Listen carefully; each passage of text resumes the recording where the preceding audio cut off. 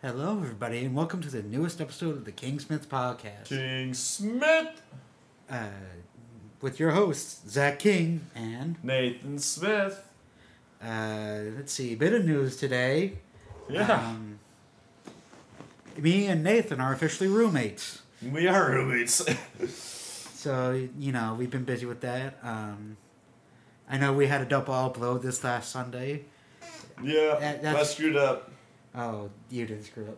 Well, it was the Wi-Fi, but It's partially because of Wi-Fi and partially because it was Easter and we wanted to do that. So pretty much. I hope you all enjoyed that. There we go. I just threw something away. Yep. Yeah.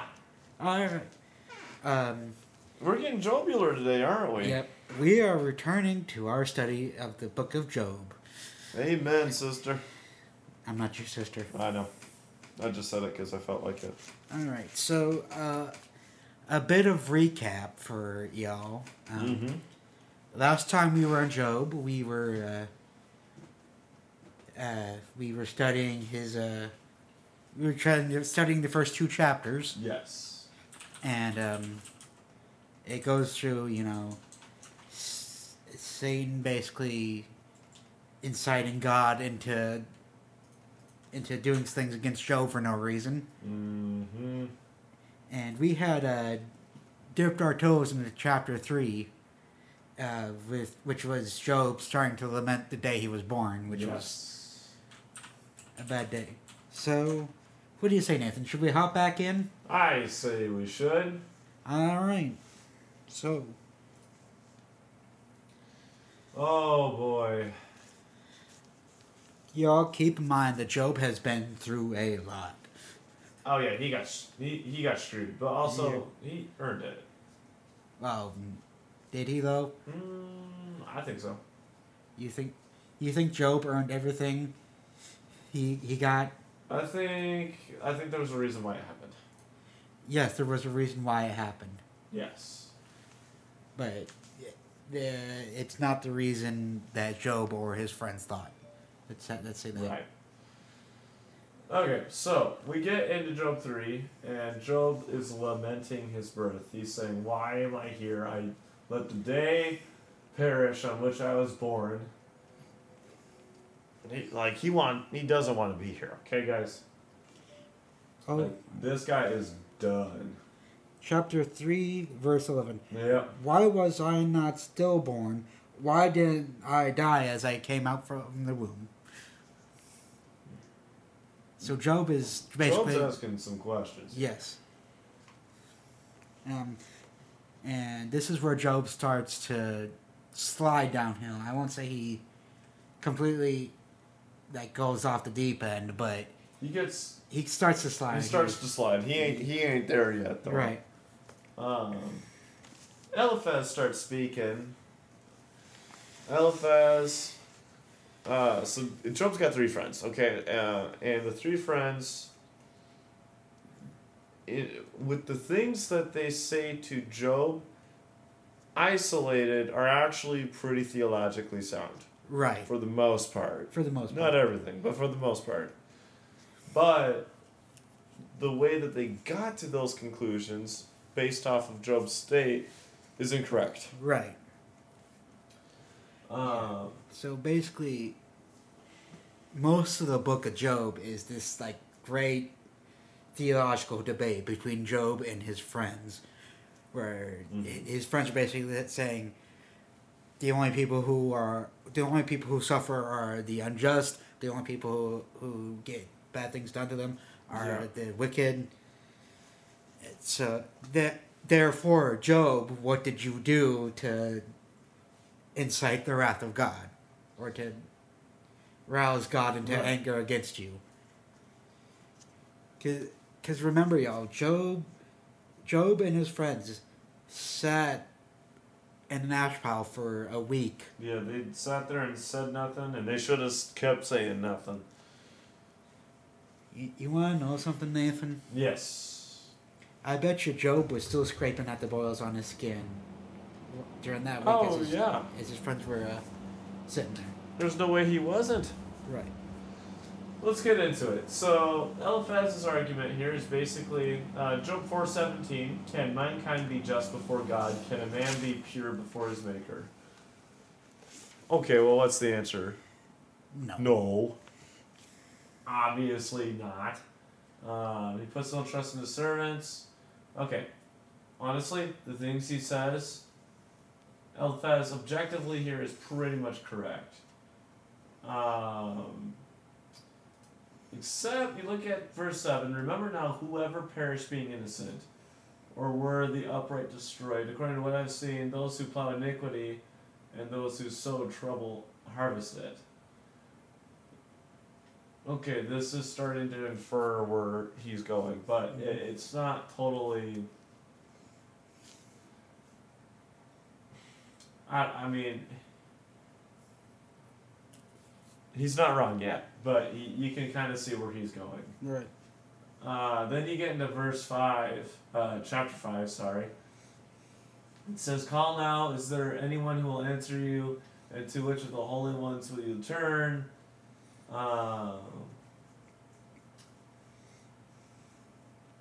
And you just keep going, and then you get to chapter 6. Job says, "All that my grief were actually weighed and laid in the balances together with my calamity." Job's asking for people to understand him. Mm-hmm. Right? Right. Yeah. Job is asking for people to understand him. Mm-hmm. And yeah, it gets, this stuff is dense, y'all. Now we have to remember, we have to keep in context that the first 2 chapters of Job knew nothing about. Right. He didn't know what was happening. He didn't know that Satan was wandering to and fro from the earth, and that God said, "Have you considered my servant Job?" Job had no idea. So for all of what's happening here to Job, it's just a surprise, okay? Yeah. It's a surprise to him. And we should also say that his friends know nothing about these conversations between God and Satan either. So, yeah, you know, the central point of this debate is between Job and his 3 friends, and Eliphaz hasn't shown up yet. Eliphaz is basically saying the innocent people are right, and he's inferring that Job is not innocent. Right. Is kind of what's happening here. Yeah, Elihu, I meant to say, it hasn't shown up yet, or... Oh, I see what you mean. Okay. Yeah, it hasn't shown up yet, or is here and being totally silent, which, good on him. He's actually, like... Dude, Elihu is my guy. I'm just saying. Yeah. So, but the debate between Job and his 3 friends, the central point of it is his 3 friends are either inferring or actually like legit calling them out as being unrighteous, and Job is asserting his righteousness. Yeah. So now we look at it, Job chapter 7. Job continues his self-pity talk. Mm-hmm. And then Job 7:21, I'll start in 20. It says, "Have I sinned? What have I done to you, O watcher of men? Why have you set me as your target so that I am a burden to myself? Why then do you not pardon my transgression and take away my iniquity?" Whoa, Job. "For now I will lie down in the dust, and you will seek me, but I will not be." Okay, so this is the beginning of Job getting agitated. Right. And it's understandable, you know? It's not like, you know... Oh, from a human perspective, absolutely. It's not coming out of left field, let's say. No. Job does make some hasty arguments and assertions, and eventually he just starts outright accusing God of being wrong, which is why in the last few chapters God comes down in a whirlwind and is like, hey. So I was in a Bible study recently where they talked about it. The ultimate problem here that Job has is that he becomes self-righteous. Right. That's what the Lord was calling out here. Because notice how fast everything was moving until Job started getting self-righteous and wanting to take God to court. Right. The end of chapter 7. Have I sinned? What have I done to you, O watcher of men? That's a rhetorical question. Job hasn't done that much. Okay? The first 2 chapters of Job are pretty clear about Job's character, okay? Right. Let's keep that in mind. That's scriptural. Job's a pretty good dude. Right. So when God God even calls Job a pretty good dude, you know. Yeah. God calls Job, comparatively with the rest of humanity, a pretty good dude. Right. So when Job's saying, "Oh, have I sinned? What have I done to you?" Part of it is, Lord, tell me what I did, out of exasperation. But the other part of it is, Lord, I haven't done anything. You and I both know this. Right. So he's asking what happened. And then you got Bildad. And Bildad basically just says, Job, just repent. Like, you're just being dumb. Job 8:3, does God pervert justice, or does the Almighty pervert what is right? Again, what the friends are saying here is not entirely inaccurate. It's inaccurate to the situation of Job. Right. It's what they're saying here. The basic presupposition of the friends here is that God is just, which they aren't wrong in that, you know. Mm-hmm. God is just. God is absolutely just. However, in this situation, they are not taking everything into consideration. No, they're not. Partially because they don't know the entire situation. No, they don't. They don't know the entire situation. Which, you know, They never asked. They never asked. Guys, the book of Job is an excellent study on how to not do counseling. Right. Like we said in the first part of Job, the best thing his 3 friends do is come to him. Like, they set an appointment and come to him. Mm-hmm. And just sit there for a week with him in silence. That was actually a really good thing that they did. I wish more people would realize that. Yeah. That was actually right. That was right. Now, by no means are we saying that if you have a friend suffering, that you do not help them, you know, work through it. Oh, you right? better help them. You don't help. It's not. We're not saying you help them work through it. You don't help them work through it. We are saying that in the case of Job's 3 friends, inferring and accusing him of wrongdoing when they know he's probably the best guy in the world right now, kind of a bad move. That's a bad move. Yeah. You look at Job chapter 9, verse 2, it says, "In truth I know this to be so, but how can a man be right before God? If one wished to dispute with him, he could not answer him 1,000 times." Job, you should have taken your own advice there, buddy. Because that's exactly what Job does. But then you get to Job chapter 10, and he says, "I loathe my own life. I will give full vent to my complaint. I will speak in the bitterness of my soul. I will say to God, do not condemn me. Let me know why you contend with me." But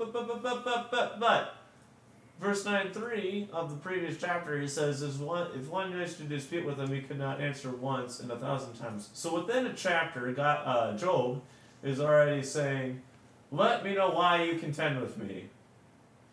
Is it right for you indeed to oppress, to reject the labor of your hands, to look favorably on the schemes of the wicked? And then Job should have just taken his own advice, bro. Yeah. And then Zophar. Zophar is a jerk. Zophar is a jerk. Yeah. Cut this man off. Yeah, where Bildad and Eliphaz seem to infer and suggest and basically indirectly accuse Job of wrongdoing. Zophar just comes out and like straight up says, "Job, you did something. Yeah. Repent." Job 11:7. Can you discover the depths of God? Can you discover the limits of the Almighty? You go look at verse 2. It says, "Shall a multitude of words go unanswered, and a talkative man be acquitted? Shall your boast silence, man? Shall you scoff?" He's just like, dude, you suck. 11:11. Surely he knows which people are worthless. If he sees iniquity, will he not take note of it? Oh, yeah. So far, it's basically just going off on Job. And it's just like, hey, you did something wrong. Repent. Mm-hmm. And then Job responds. He says, "Well, truly then you are the people, and with you wisdom will die." So Job's in full-on argument mode. Right. And then I love this passage, Job 12:4. He basically just says, I'm a joke to my friends. The one who called on God and he answered him, the just and blameless man, is a joke. He's talking about himself, guys. This is self-deprecation. You're right.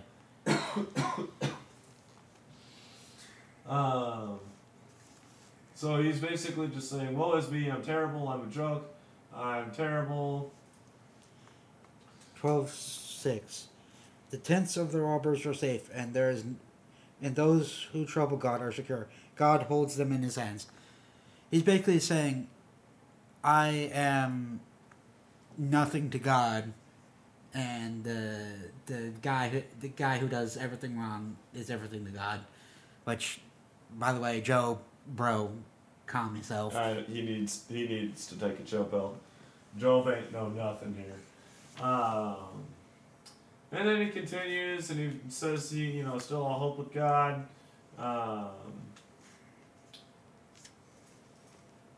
And then he starts talking about death.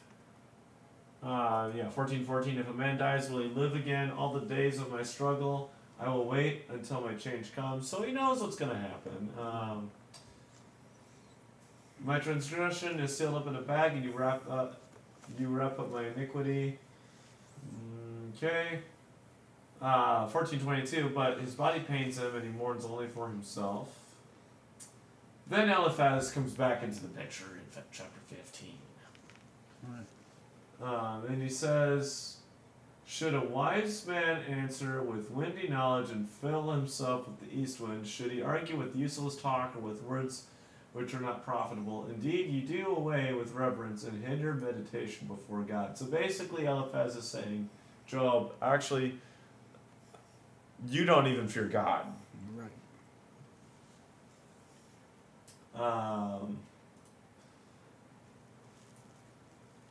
And then Job replies in the next chapter.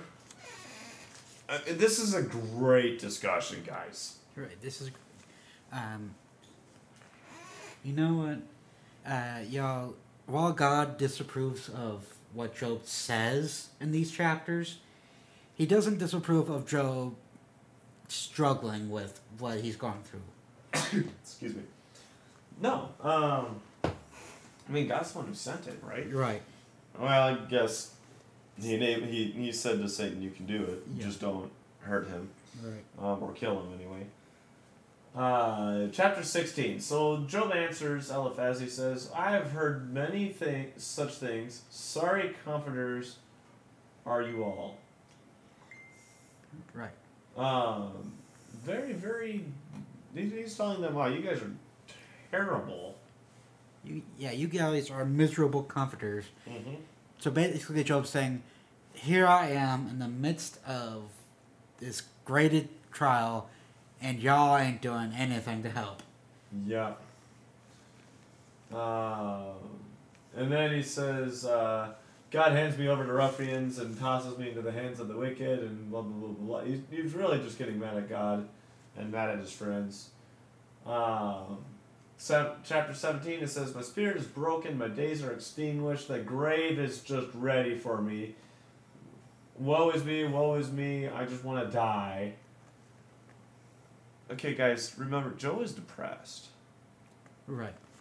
He has lost everything. He has lost so much. Right. Let's be real here. If you were an upright person, you did the right things, you did what the Lord commands. You did what the Bible tells you to do. Right. And then you lose your kids, you lose your livestock, you lose your home. Your friends come over, they start dishing on you, and you're literally sitting in an ash pit because of all of your sores and boils. Yeah, hold on. Let's go back to that for a second. So, just imagine this, y'all. You know, first of all, losing everything you own would be just a breeding ground for depression, right? Mm-hmm. Then, on top of that, on top of Job losing everything he owns, he loses his kids, y'all. Yeah. He had 10 kids who he saw from their first steps to them growing up. He sacrificed for them all. And he was just... No wonder he's depressed. Yeah. His kids are dead. His livestock is either captured or destroyed. Mm-hmm. He's, basically sick beyond any doctor's capability to heal. It's no wonder. I would be a little upset too, honestly. And to add the sprinkles on top of this misery Sunday. Yeah. We talk about food a lot here. We do talk about food a lot. His wife comes up to him and says, "How are you still the way you are? Curse God and die." Pretty much. Then his friends come in and say, "The heck did you do, bro?" Yeah. God, this is not the right thing to do, guys. This is not the right... immediately accusing somebody of wrongdoing is not the right move, y'all. And we don't even know how long this conversation lasted. This conversation is written like it might have happened in a day. Right. This back and forth. I mean, seriously. You look at chapter 18 now. So Bildad comes back in. Oh, Bildad. Oh, Billy. He says, "How long will you hunt for words? Show understanding and then we can talk." Holy smokes, Bildad. "Why are we regarded as beasts, as stupid in your eyes? Or you tear yourself in anger, for your sake is the earth to be abandoned, or the rock to be moved from its place. Indeed, the light of the wicked goes out, and the flame of his fire gives no light." So basically, Bildad is saying God punishes the wicked. And Job replies to Bildad. He says, "How long will you torment me and crush me with your words? These 10 times you have insulted me. You are not ashamed to wrong me." Kind of a bad friend, honestly.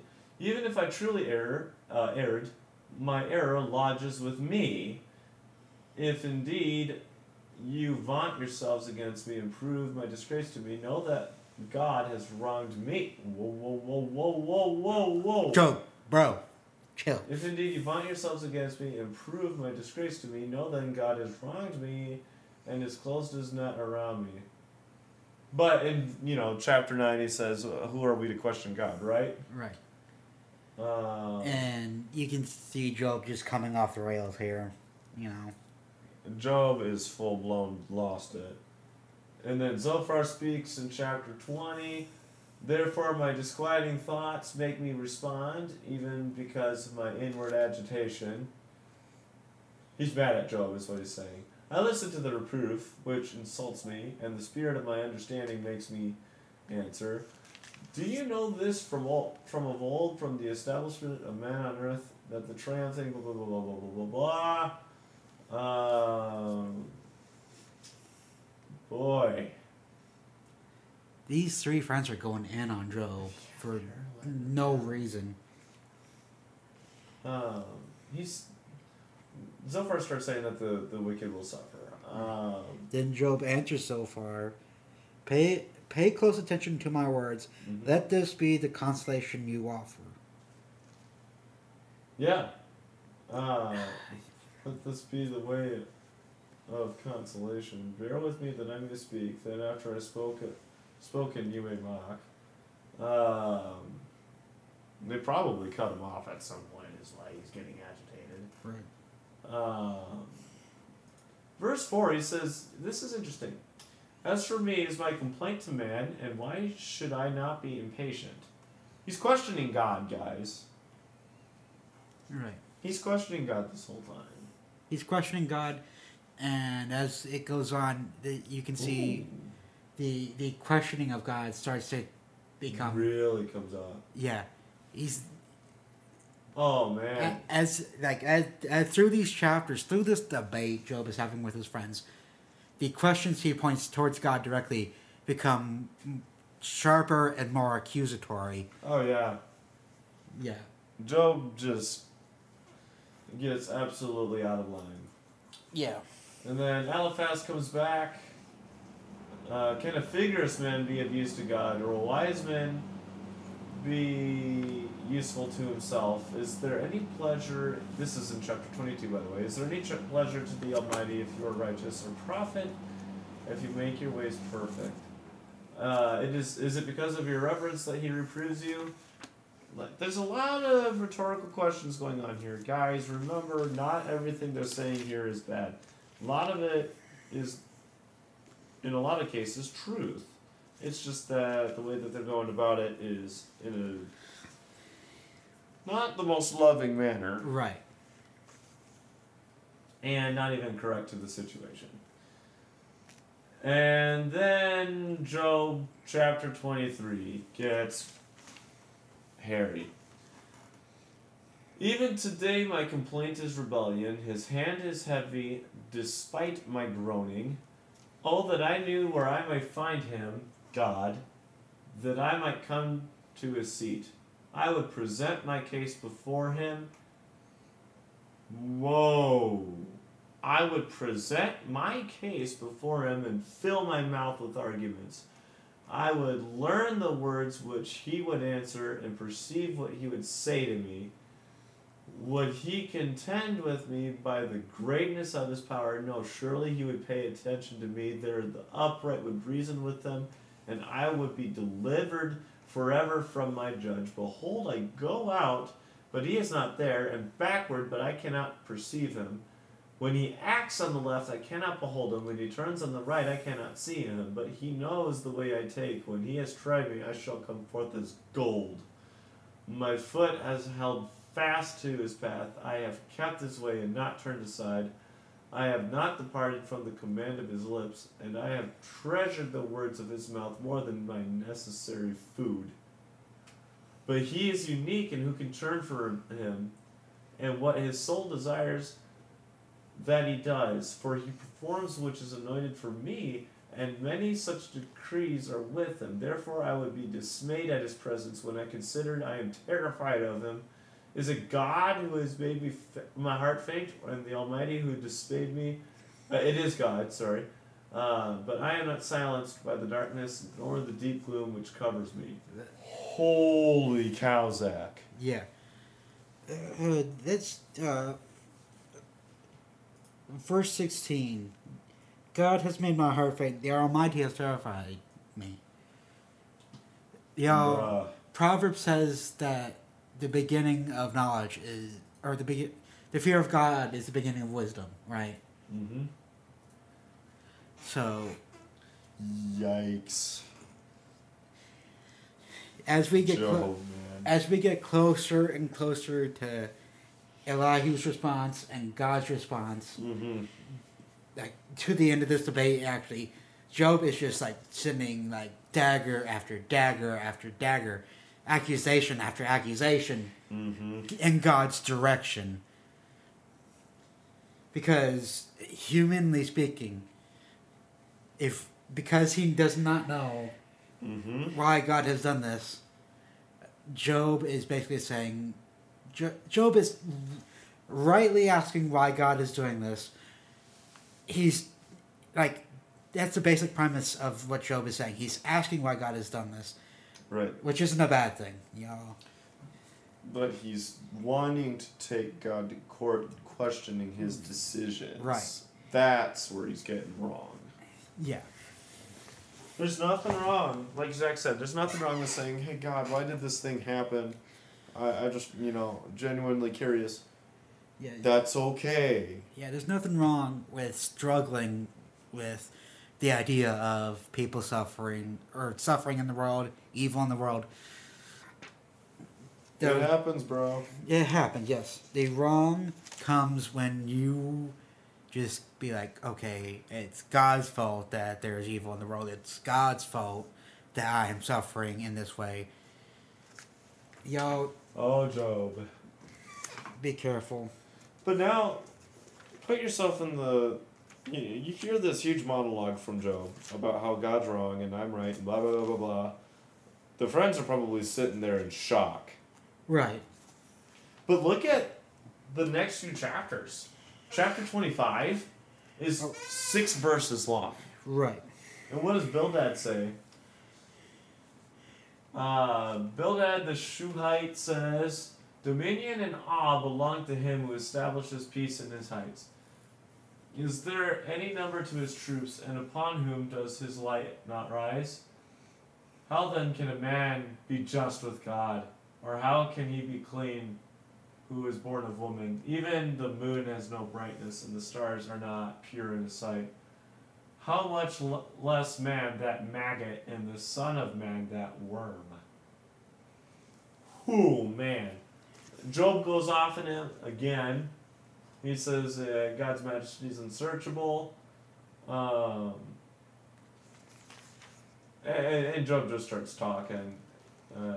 He keeps going. He's saying, I'm so smart, I'm just amazing. And then he summarizes his defense. Chapter 29. First two. You go for it. If only I could be as in months gone by, and the days when God watched over me. Mm-hmm. Mm-hmm. Yeah. So, Job ain't there anymore. right. So,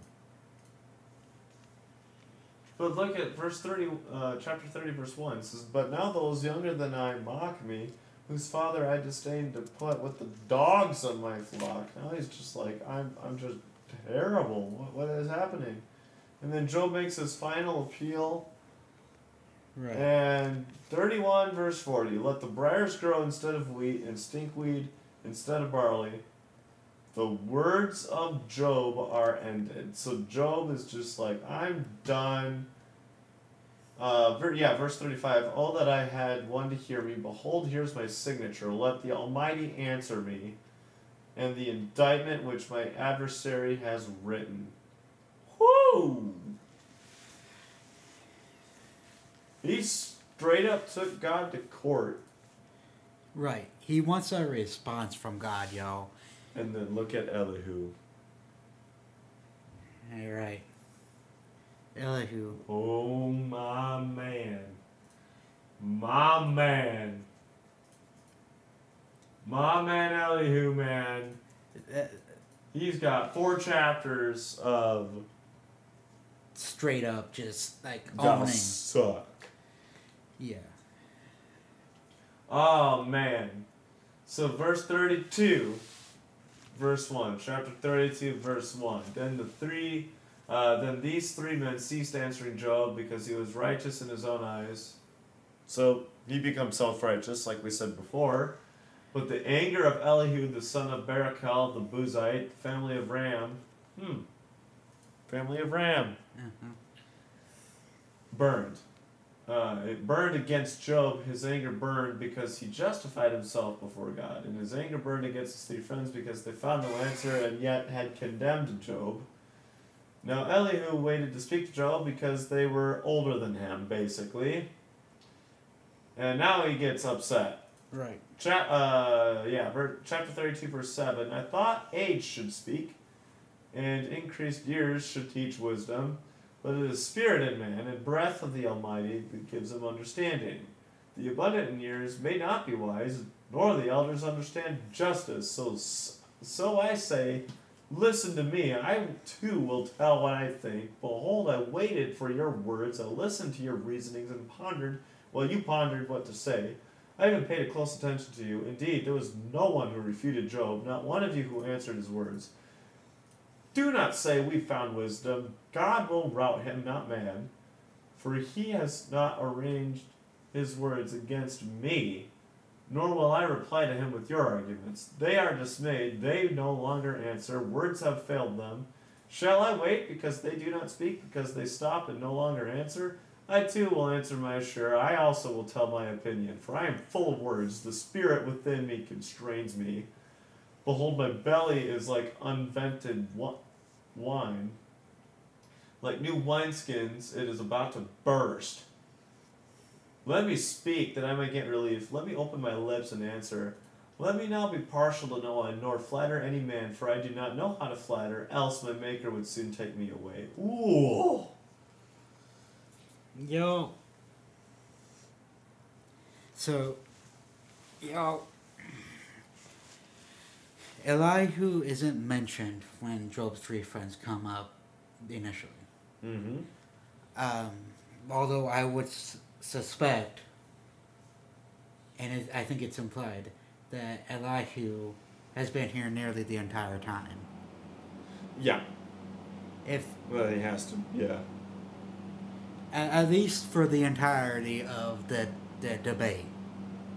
So we do not know when Elihu comes walking up.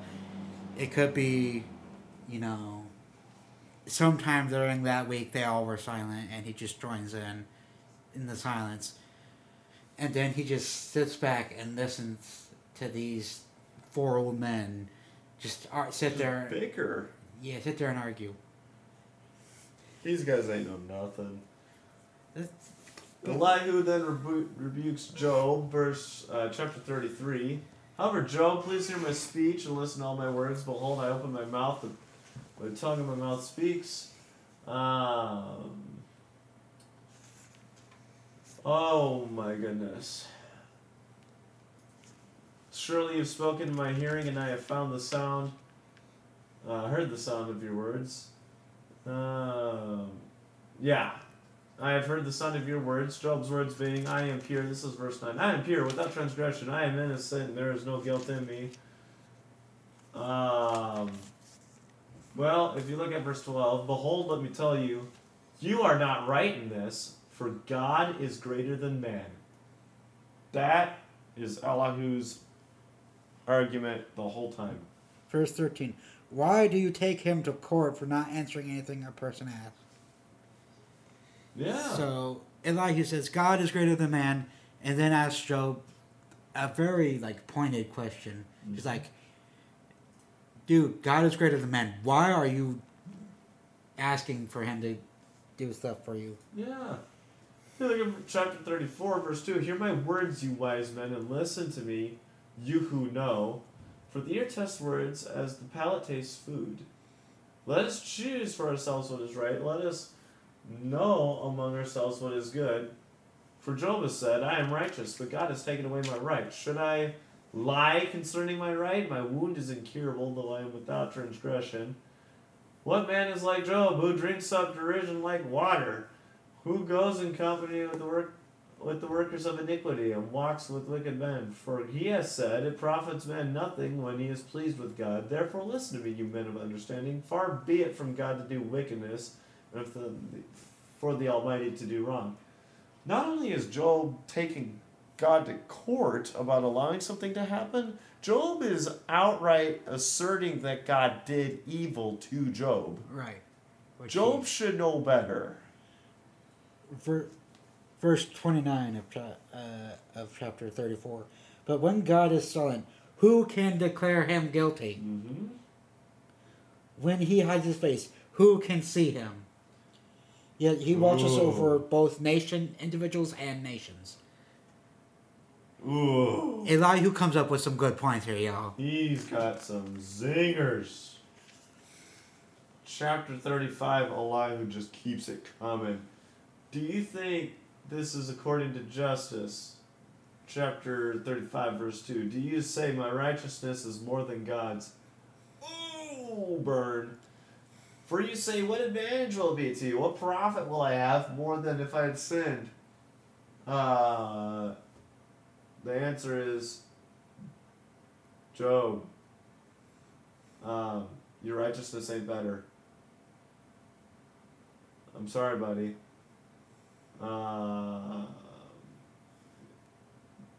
Yeah.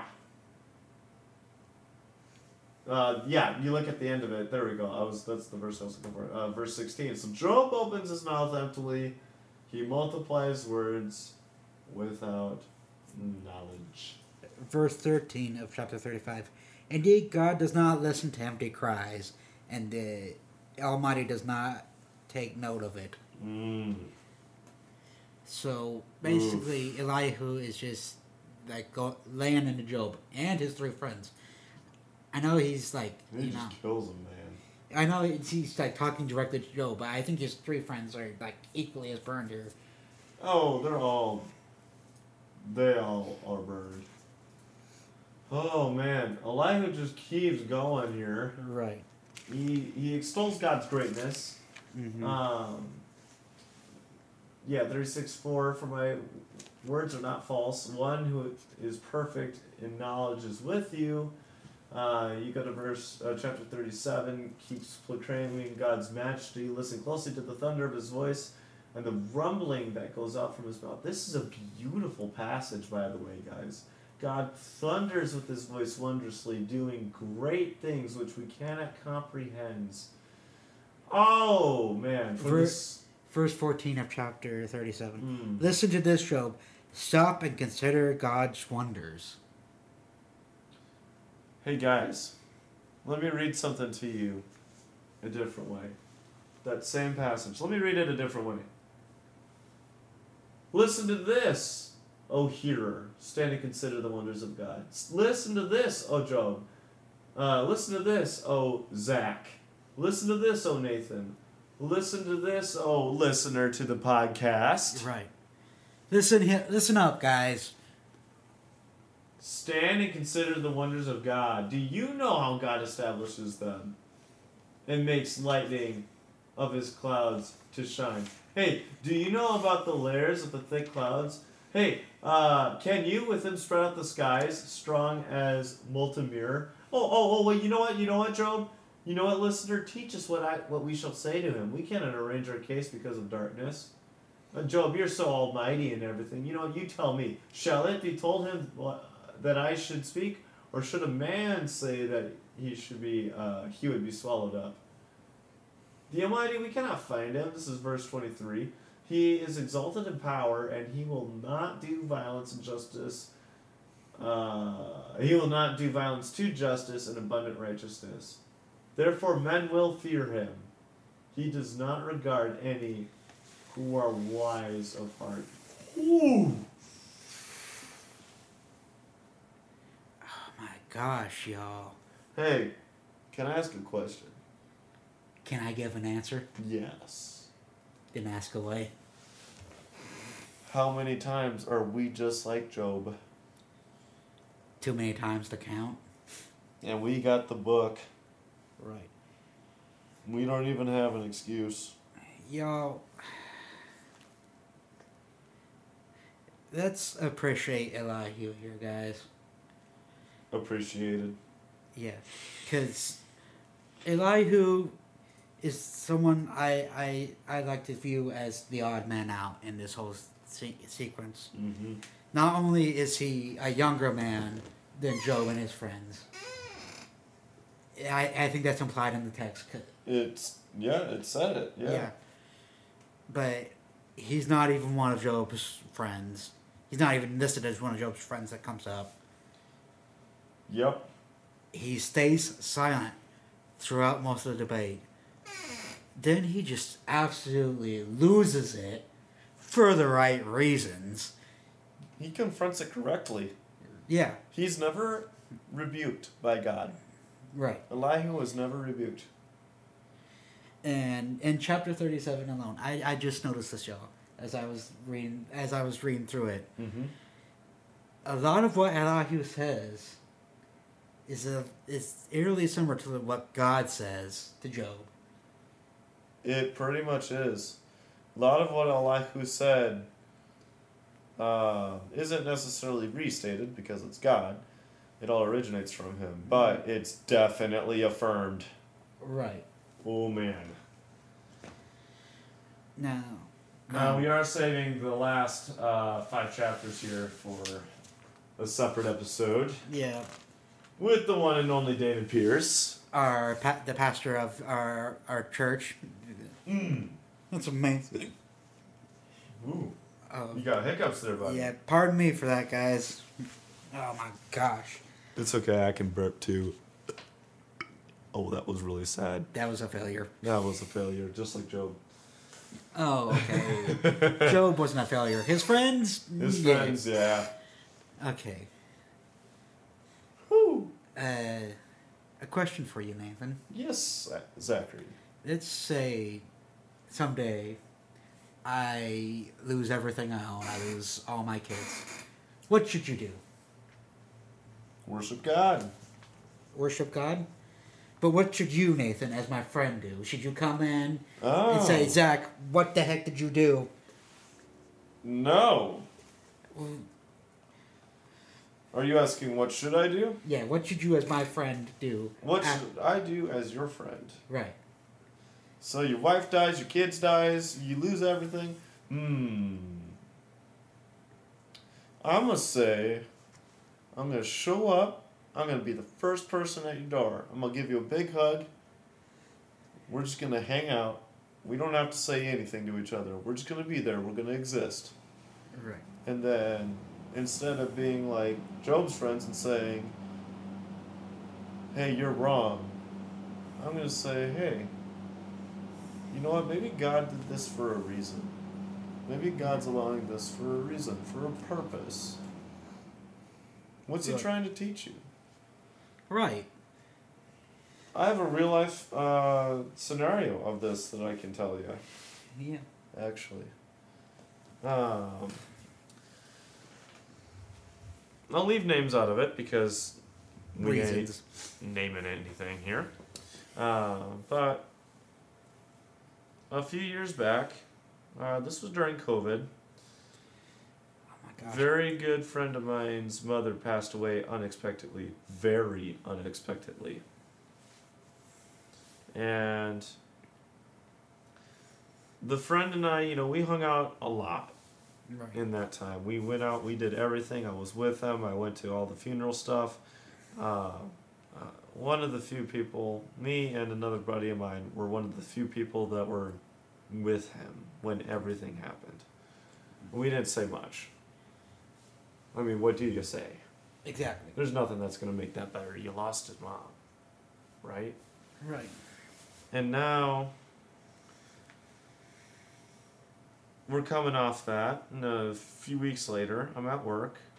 A lady comes up to me and says, Nathan, I don't understand why God would allow something like this to happen. I mean, the mother was the caretaker of the family. The husband was just not a husband, I'll just say that.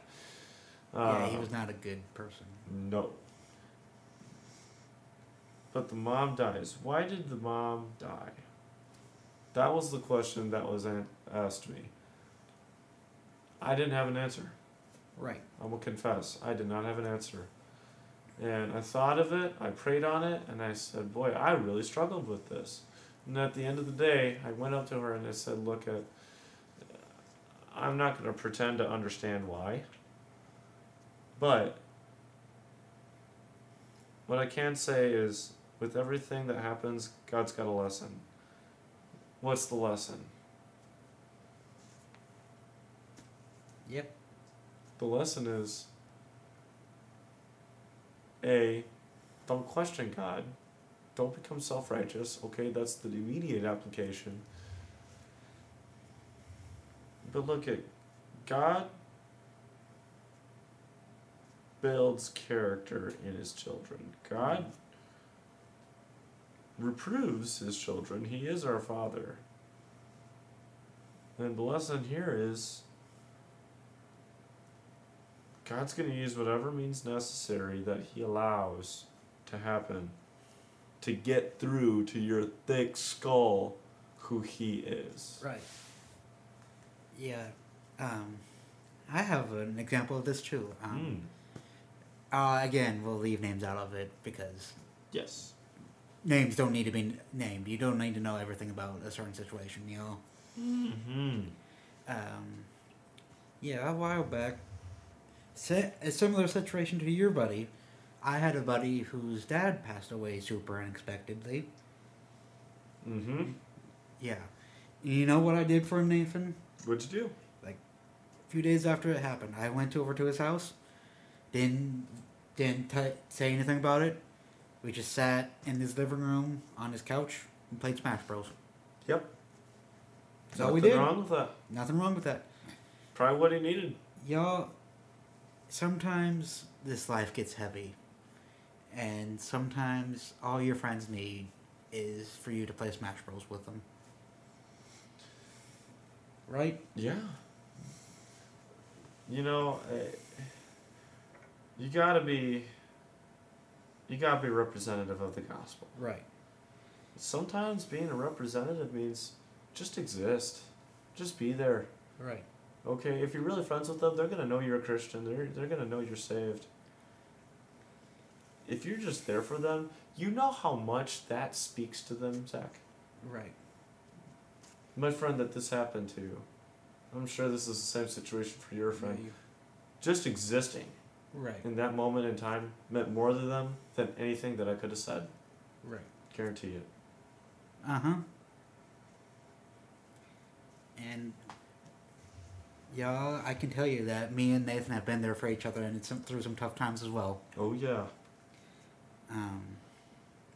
And sometimes, y'all, I think what we can take away from Job chapter 3 in particular is, and really this entire debate, is sometimes not only do you just need to exist, sometimes you just need to be that person that your friends can vent to.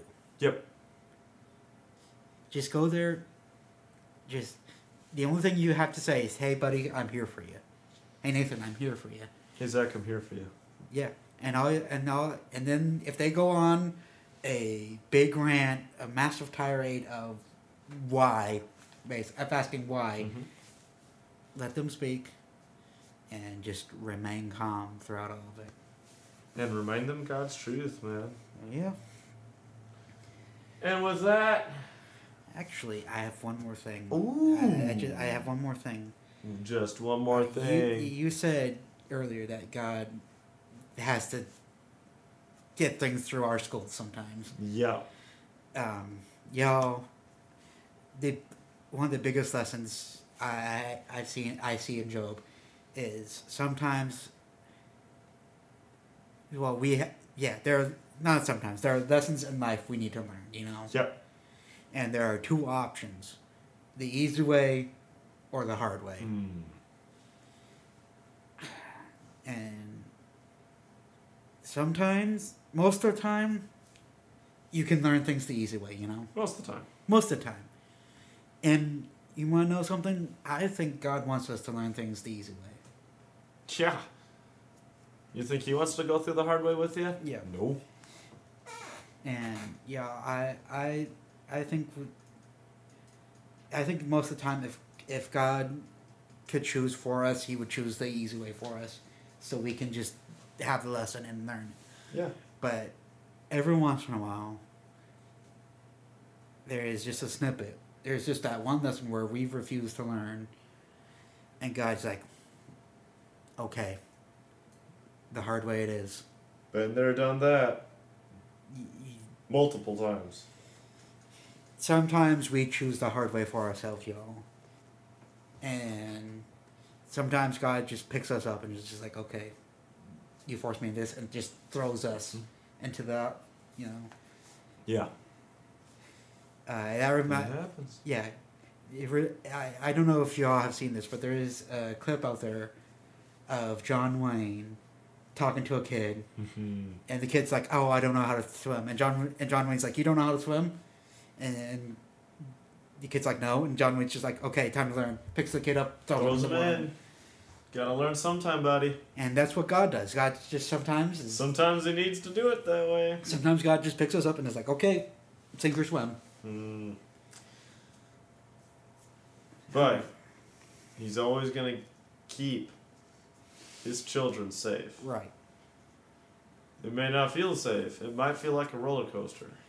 It might feel like every moment is just pure agony. But trust me, guys. God's good. And He'll make it better. And you know what? Every day you wake up is another blessing from God. Yep. And with that, we'll call it a wrap. Yep. Be excited for the next episode, y'all. You better be. We are excited, I know. Alrighty. Peace. Peace out.